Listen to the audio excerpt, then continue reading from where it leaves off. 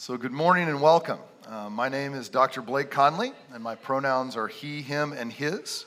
In addition to being a senior AP English and British Literature instructor at Jinx High School down the road, I also currently serve as the junior warden of the vestry here at Christ Church. So on behalf of our community of faith, we welcome you once again to this conference and thank you all for being here.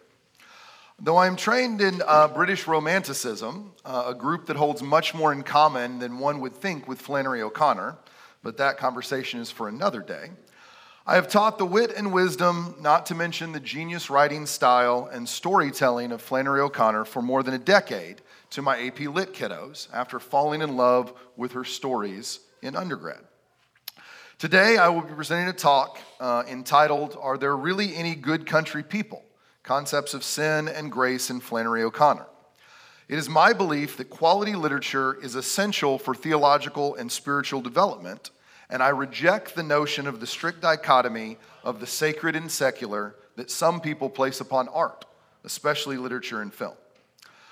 I would be happy to address or entertain any questions or comments at the end of my talk, and since Father Everett told me I had to do this twice, we've got plenty of time for questions and comments. Thank you for being here. Thank you for choosing this breakout. And without further ado, are there really any good country people? Sin and Grace and Flannery O'Connor. One of my favorite American poets, Elizabeth Bishop, and a contemporary of hers, once described Flannery O'Connor's work as clear, hard, vivid, and full of bits of description, phrases, and an odd insight that contains more real poetry than a dozen books of poems. And while Bishop was speaking specifically about her writing style, the same could be applied to the person and the theology of Flannery O'Connor. She was above all poetic in the deepest sense of that term. Poetry can often be difficult for my high school AP Lit students to wrap their minds around because it can be inherently paradoxical. Not necessarily contradictory, though it can be that as well. But quality poetry is full of paradox, a difficult concept for teenage aspiring scholars, and in all honesty, most of us humans, who long for simplicity and mathematical exactitude. Because paradox lies beyond the realm of dry historical factuality and within the realm of poetry, just like the messy reality of our shared human experience. And then I am by no means an Americanist or even an O'Connor scholar. As I read and reread about O'Connor for this talk, especially my favorite short story, Good Country People, I kept coming to these ideas and landed upon this notion. Flannery O'Connor, at her essence, in her writing, is a poetic paradox, which will eventually bring us to her paradoxical theology and her view of sin and grace. Like I said, after teaching Flannery O'Connor for more than a decade, she always continues to be surprising and engaging and uniquely prescient. She is able to capture the paradoxical wonder of the nature of the human experience, both in its most beautiful and grotesque. And once again, with this pair of seemingly opposites, we arrive back at the concept of paradox. Flannery O'Connor was described by her good friend and the editor of the famous compilation of her writings and her letters entitled The Habit of Being, Sally Fitzgerald, as calm, slow, funny, courteous, both modest and very sure of herself, intense, sharply penetrating, devout but not pietistic, downright occasionally fierce, and honest in a way that restores honor to the word. She was a bit of a mashup, as kids would say these days. And for those of you wondering what that is, I can help since I spend my day teaching literature and poetry to reluctant teenagers. A mashup, made most famous in my mind by the critically acclaimed and beloved TV show Glee, is when two supposedly unconnected or unrelated songs or ideas are put together in a way that makes paradoxical sense. Therefore, Flannery O'Connor, in pop culture terms, is a mashup. She was an amalgamation of paradoxical ideas that somehow worked in her life and writing. She was a devout Catholic who wrote exclusively about the fundamentalist South. She was at once both an insider and an outsider in almost every context of her life. She was, quote, only a storyteller, unquote, as she described herself once in a letter, and not a theologian. But she embodies more poetry in her writing and theology in her works than most poets or theologians I have read and studied, which makes her all the more intriguing and human to me. As Robert Ellsberg says in his work on O'Connor, in his Modern Spiritual Masters series, which she herself would have been shocked to be included in, so long as one does not limit theology to a genre or field of study systematically concerned with arguments or conceptualizations, one can call O'Connor a theologian. Theology is what she does. And I would go further to say that one should call her a theologian, and one of the finest the United States has ever produced. Even her younger, more brazen graduate school self conceded in a recently published diary entry that her writing, she hoped, was fueled and infused by Christianity. She said, "Please let Christian principles permeate my writing, and please let there be enough of my writing published for Christian principles to permeate." We can hear the pleading in her voice of a young, devout Christian and aspiring writer wanting to be authentically both. The paradox of not wanting to sell out as an artist, or for that matter as a Christian, but yet knowing that one story has a resonance that needs to be heard widely, weighed on O'Connor. By her own admission, much later in life, not only artistry, but simply existing in an authentic way could be taxing. Borrowing from the French philosopher Jacques Maritain, who consequently follows after one of O'Connor's intellectual and spiritual heroes, St. Thomas Aquinas, she views the importance of habits as a virtue, with art being the chief amongst them, not merely a gift bestowed on some. Based upon Martain's understanding, art is a virtue of the practical intellect. And combining this notion with O'Connor's striving after this habit of art, Fitzgerald qualifies O'Connor's writing as works that delve into this habit of being. That is, an excellence not only of action, but of interior disposition and activity that increasingly reflects the object, the being which specified it, and was itself reflected in all that she did and said. This reflection of what it meant to be authentically a Christian and authentically a writer can be summed up by this paradoxical understanding of the habit of being.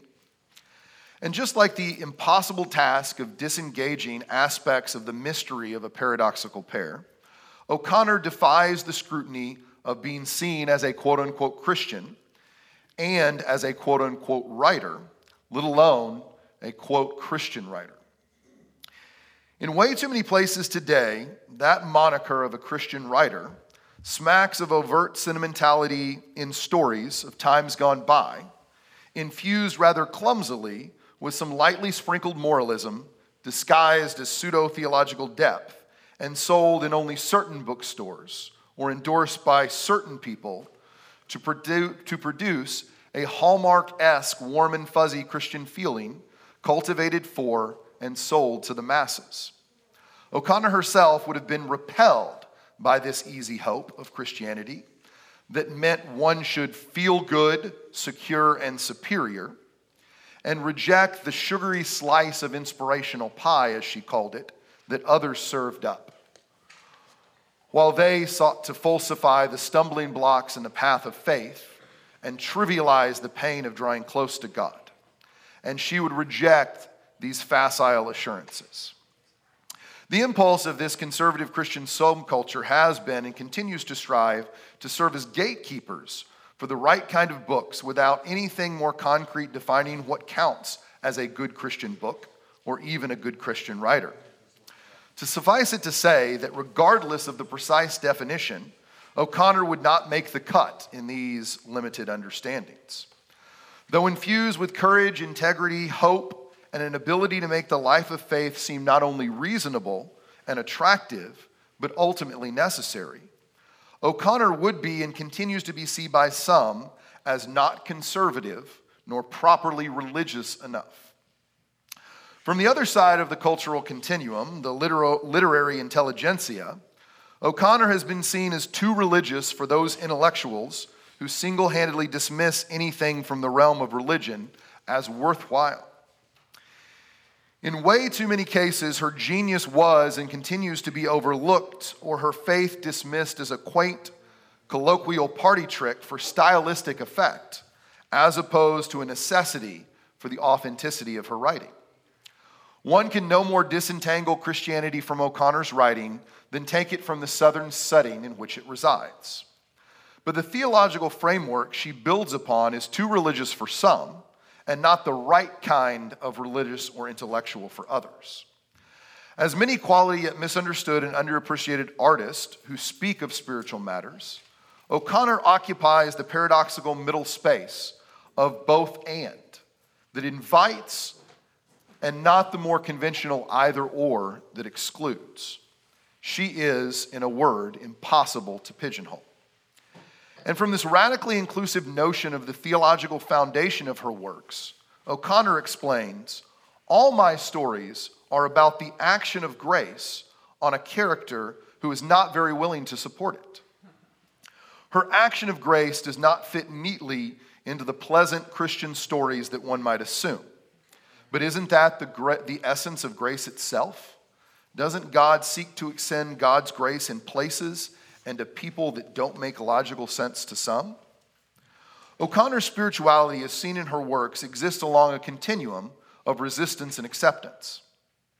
On one side, she views human nature vigorously resist grace because grace changes us, and that change is painful. And on the opposite pole of recognizing the importance of accepting grace through fighting against the nihilism of the age and accepting the mystery of faith and the necessity of grace for all. This in-depth resistance to and acceptance of grace permeates her writing. In addition, the action of grace shows up in many unlikely places for the most unlikely and even in some ways repugnant characters. And maybe this is why so many certain types of Christian and intellectuals and those good country people do not have the stomach for O'Connor. Maybe it's not that her stories are too violent or even grotesque or unpolite. It is that the grace that they describe is so very radical. Before delving in too deeply to the culminating notion of grace, we should step back and examine how the concept of sin, the paradoxical complement to grace, works in O'Connor's writing overall, and specifically within her story, Good Country People. The theologian Karl Rahner, in his chapter entitled The Essence of Sin, of his spiritual exercises, posits, sin is not just a dialectical opposite of grace. It is not a trick of God's love. Christian existence is not a dialectical unity of sin and grace. Rather, it is a road of decision from darkness to light, according to which the situation of each of us must be judged. And with all deference to Rahner, the juxtaposition of a dichotomy of sin and grace misses the point of each. The paradoxical relationship between sin and grace more justly describes how O'Connor uses these concepts in her writing. If sin at its basis is the separation of humanity from God, but yet God in a philosophical sense exists in all places, then sin in need of redemption is at once already atoned for in the person and work of Christ, but also is not yet fully realized by the individual. And grace, as O'Connor conceives of it, is not a static idea or concept, but an action. The action of grace is always seeking to bring about the reconciliation of a sinner to God. This radical notion of an ever-present and reckless grace paradoxically circumvents the philosophical dialectic that Rahner and others use in a most genius way. Utilizing her Catholic faith and worldview, O'Connor reveals the paradoxical nature of sacramentality in seeing God in and through all things, working to bring about God's redemptive action of grace in all people. As Father Richard McBrien stated in his prolific work on Catholicism after Vatican II, the Catholic vision sees God in and through all things, other people, communities, movements, events, places, objects, the world at large, the whole cosmos. The visible, the tangible, the finite, the historical. All of these are actual or potential carriers of the divine presence. This all-encompassing notion of God working in and through all people, even the most grotesque figures, to bring about the action of grace for others, reverberates through and is central to O'Connor's writing. Of all of her works, and especially among her short stories, Good Country People, which many believe to be her greatest story ever, and I tend to agree, stands above the rest in terms of its mature and complicated conception of O'Connor's view of sin and grace. By her own admission, O'Connor felt that Good Country People was, quote, the best thing I've ever written, unquote, and it pleases me no end. Though usually a painstaking process of writing and revising for O'Connor, she completed Good Country People in only about 4 days of sitting and writing, and was one of the shortest time periods in which she had written anything at all in her entire career. Even petitioning her editor for its inclusion at the 11th hour, right before publication, into the short story collection A Good Man is Hard to Find, where is most found today, which was originally published in 1955. Good Country People quintessentially encapsulates O'Connor's wit and wisdom, not to mention some of her deepest engagement with the theological concepts of sin and grace. For those of you who have not yet had the pleasure of reading Good Country People, it tells a unique tale of a complicated young woman named Hulga, or as her mother, Mrs. Hopewell, continues to persistently call her Joy, her birth name. Now, Hulga is an extremely idiosyncratic and paradoxical character, as many of O'Connor's most notable ones are. Yet she at the same time remains both outlandish and also completely believable as someone who would, and probably does exist in this crazy world in which we reside. On a side note, O'Connor's style has been described as a realistic allegory or an allegorical realism, a paradox of styles that suits both O'Connor and, in this story, the character of Hulga, formerly known as Joy, quite well. Beyond her complicated name and even more complicated relationship with her mother, Hulga has a complicated past, full of disappointment and trauma. Hulga not only has a serious heart condition, described by Mrs. Hopewell as a weak heart, but also an artificial leg from a childhood hunting accident when she was 10. Both of these debilitating physical maladies stand in symbolically for the deeper psychological and spiritual wounds that Hulga bears. In addition to not fitting into the stereotypical female role of the time as a wife and potential mother, Hulga has focused her brilliance into taking a PhD in philosophy, which irks her mother, mostly because she does not know how to brag that her daughter is a philosopher to her friends, as you might for someone that's a teacher or a nurse. Hulga knows she is smarter than most people and even brags that as she looked at all the nice men around, she could just smell their stupidity. Into this world enters the sweet young Bible salesman Manly Pointer, who bores Mrs. Hopewell with his sales pitch of her needing a family table Bible. And just about as she's trying to get rid of him, her patience and hospitality wearing quickly thin, he mentions that he didn't go to college and he sells Bibles because he has a heart condition and is not long for this world. And instantly she thinks he and Joy have the same condition.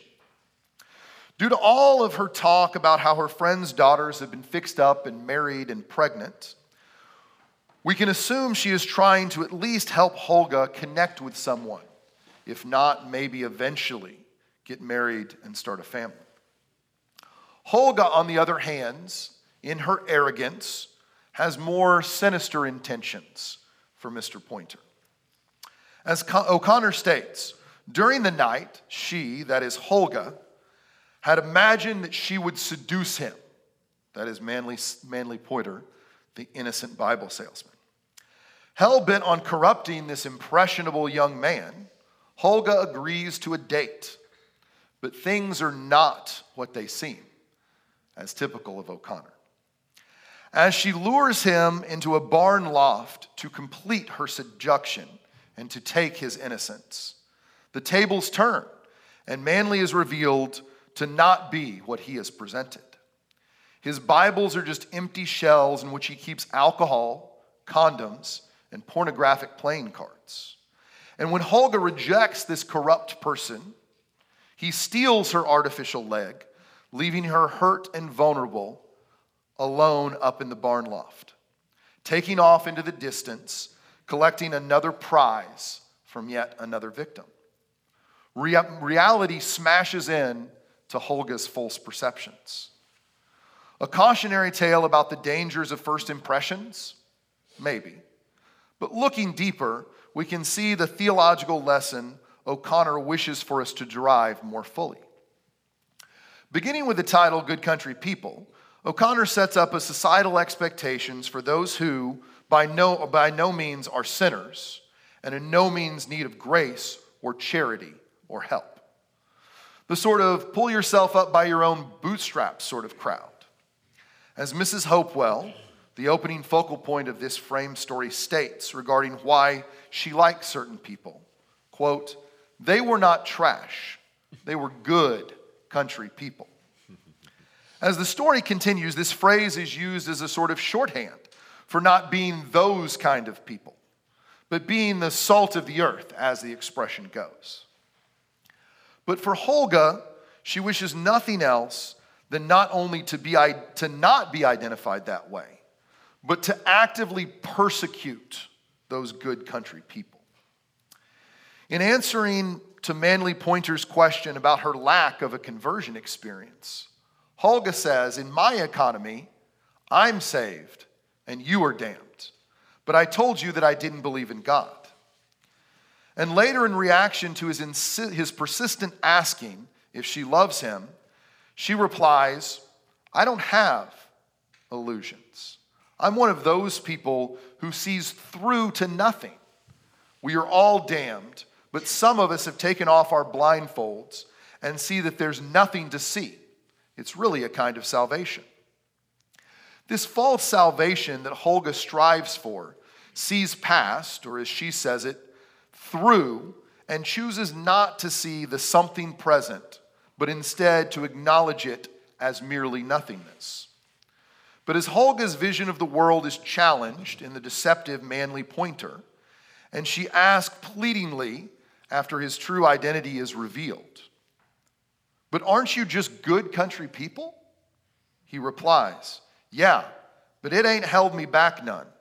I'm good as you any day of the week." And thus the breakdown of reality to live up to this unrealistic goal of goodness comes crashing down for Holga. And Holga, despite all of her supposed rejections, sees that the concept of good country people is merely a fabrication and a structure of sin, creating unrealistic and unhealthy expectations, as well as a barrier to certain kinds of unwelcomed and uninvited people.